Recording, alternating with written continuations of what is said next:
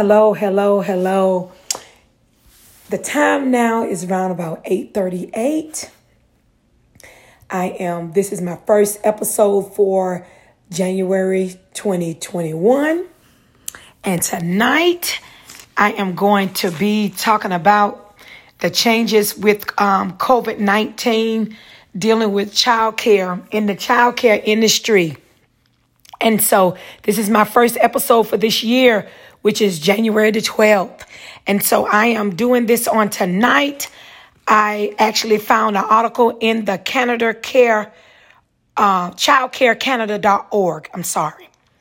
Childcarecanada.org. There was an article there. The author name was Jesharan Conner. Source, he's a Kitchener today. Format his article. It was published January the 9th, 2021. Okay. And so, the topic is on open letter highlighting no recognitions for early childhood educators. All right. And so that's what I'm going to be talking about on tonight.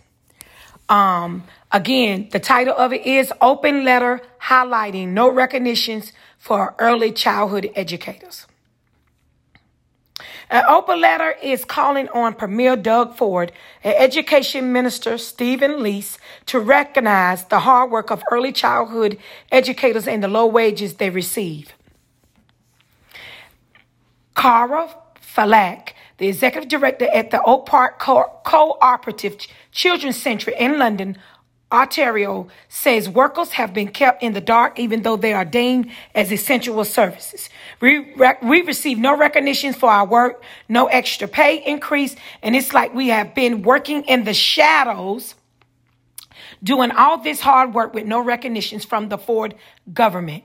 Though she does acknowledge the government has provided extra fund for PPE and other essential materials, there has been no pay increase, and even with workers going back to work 2 months earlier than teachers. This is what she said. My staff are wearing a mask and a face shield while providing quality care to children. So I really put my hats off to them. They have been working hard and they have not been complaining, and it's definitely taken a toll on them. Falank says, since the start of the pandemic, going to work under COVID-19 measures has been weighing down on her staff. I do say he has provided some funding to the organization themselves. We have gotten funding for PPE, extra materials, which is excellent. I appreciate that. However, the workers themselves have been completely left in the dark.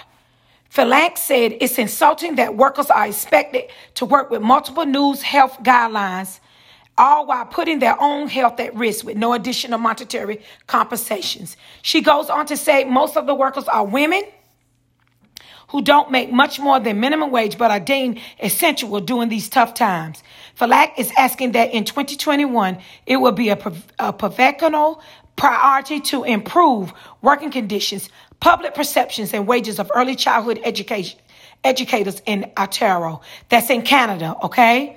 And so I wanted to bring up this article on tonight. You can find it at childcarecanada.org. Again, the author is Jesharan Conner. Source, Kitchen Today. Format, an article. It was published January the 9th, 2021. And the reason why I'm talking about this on tonight is because I have found another article stating that Hispanics and African-American women are the main ones that work in this industry, and they are also low paid for the work that they do. So again, here we have an open letter highlighting no recognitions for early childhood educators.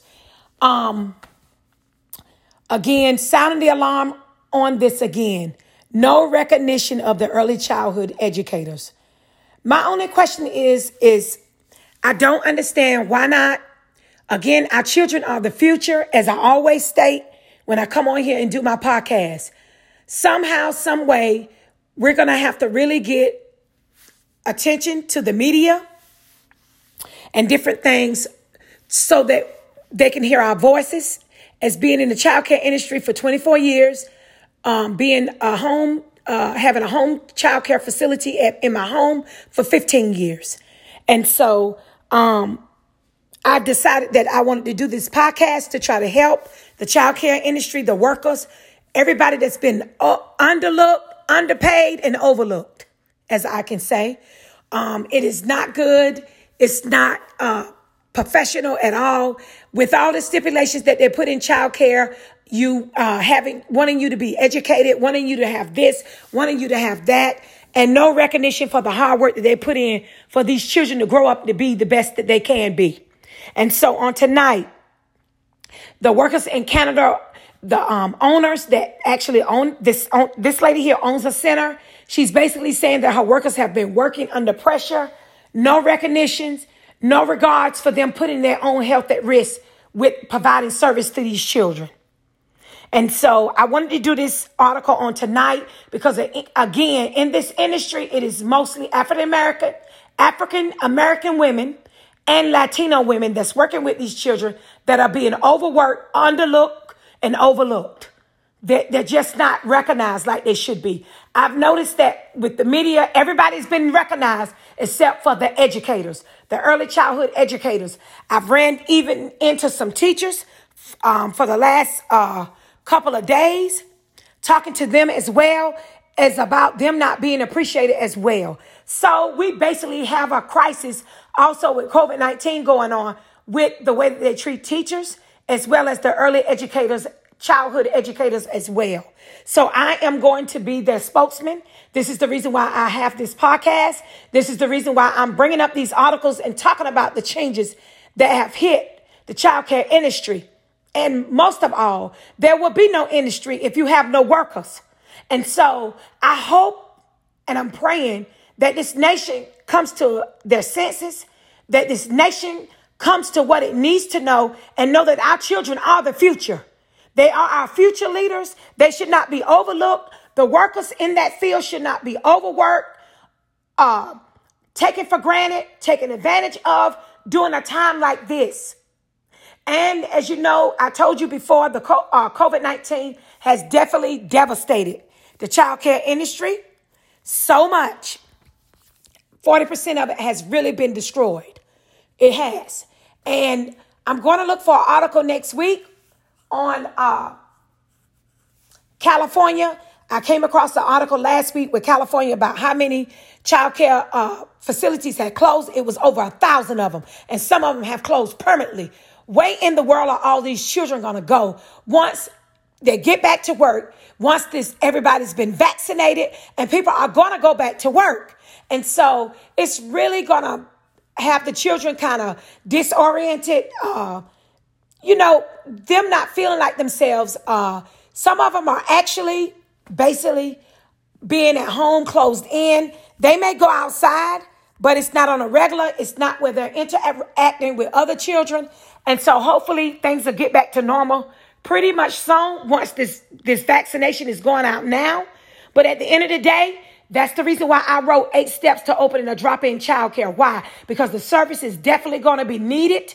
It is going to be a high demand because some of these mothers may not be going back to work and they're going to need some time. If it's only a couple of hours to go to the gym and work out, if it's only a couple of hours to go to the doctor and take care of doctor's appointments or want to grocery shop and not take the kids, having a peace of mind being away from home as well. So 8 steps to open a drop-in childcare is the reason why I wrote that as well. But my passion is children, and this is the reason why I'm doing this podcast, to really let them know just how much the childcare industry has been damaged. And the childcare industry was a little bit in trouble before this even happened, but now it's even worse because people are going to be going back to work. People are going to be going back to work, and they're going to have to need some type of childcare. So you can check out my ebook, 8 Steps to Open a Drop-In Childcare on Amazon. I've posted it there. And I have it on a couple of other platforms. But I just want to keep bringing up these articles and letting people actually know what's happening with the childcare industry. Because, again, it's nothing being said on the news about the workers. None of that. And the parents wouldn't even be able to go to work if it was not for the childcare workers and the childcare center owners. They would not be able to go back to work. So let's recognize who we need to recognize and stop overlooking these childcare workers, childcare owners, all of them, because without them, there would be no careers. There will be no way for these parents and these working adults to go back to work without the child care. So, nation, we need to wake up and recognize who's the heart and the brick of this nation, because without child care, this nation cannot run without it. So you cannot run without the workers. You cannot run without the substitute workers, the bus drivers, all of them that's in the child care industry that's making it happen for these children and for them being able to have somewhere to go after school and all of that. Which some of the child care facilities from some of the articles I've been reading have basically taken in school agers. Why? Because the parents don't have anyone to watch them while they go to work. And some of them don't want to leave them home. So they're having to turn their daycare into almost like a small school. And so if you go back and listen to my podcast where I was talking about what Joe Biden, which Joe Biden-elect is going to be inducted on the 20th of January, installed. So therefore, I gave you the plan on what he said he would do for the child care industry, that he really wanted the businesses to be in the homes and let the homes turn into centers.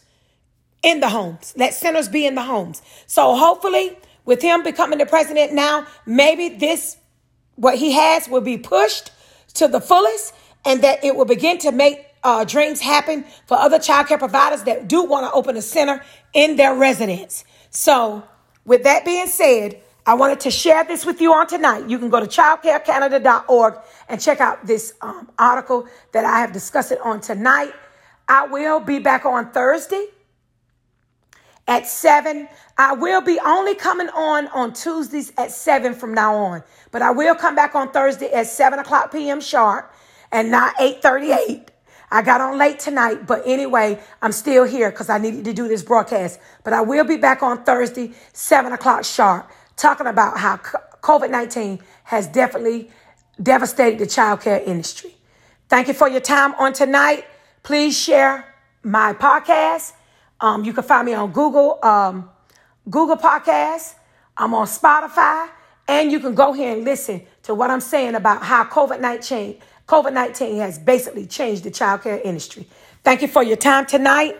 God bless, and thanks for listening.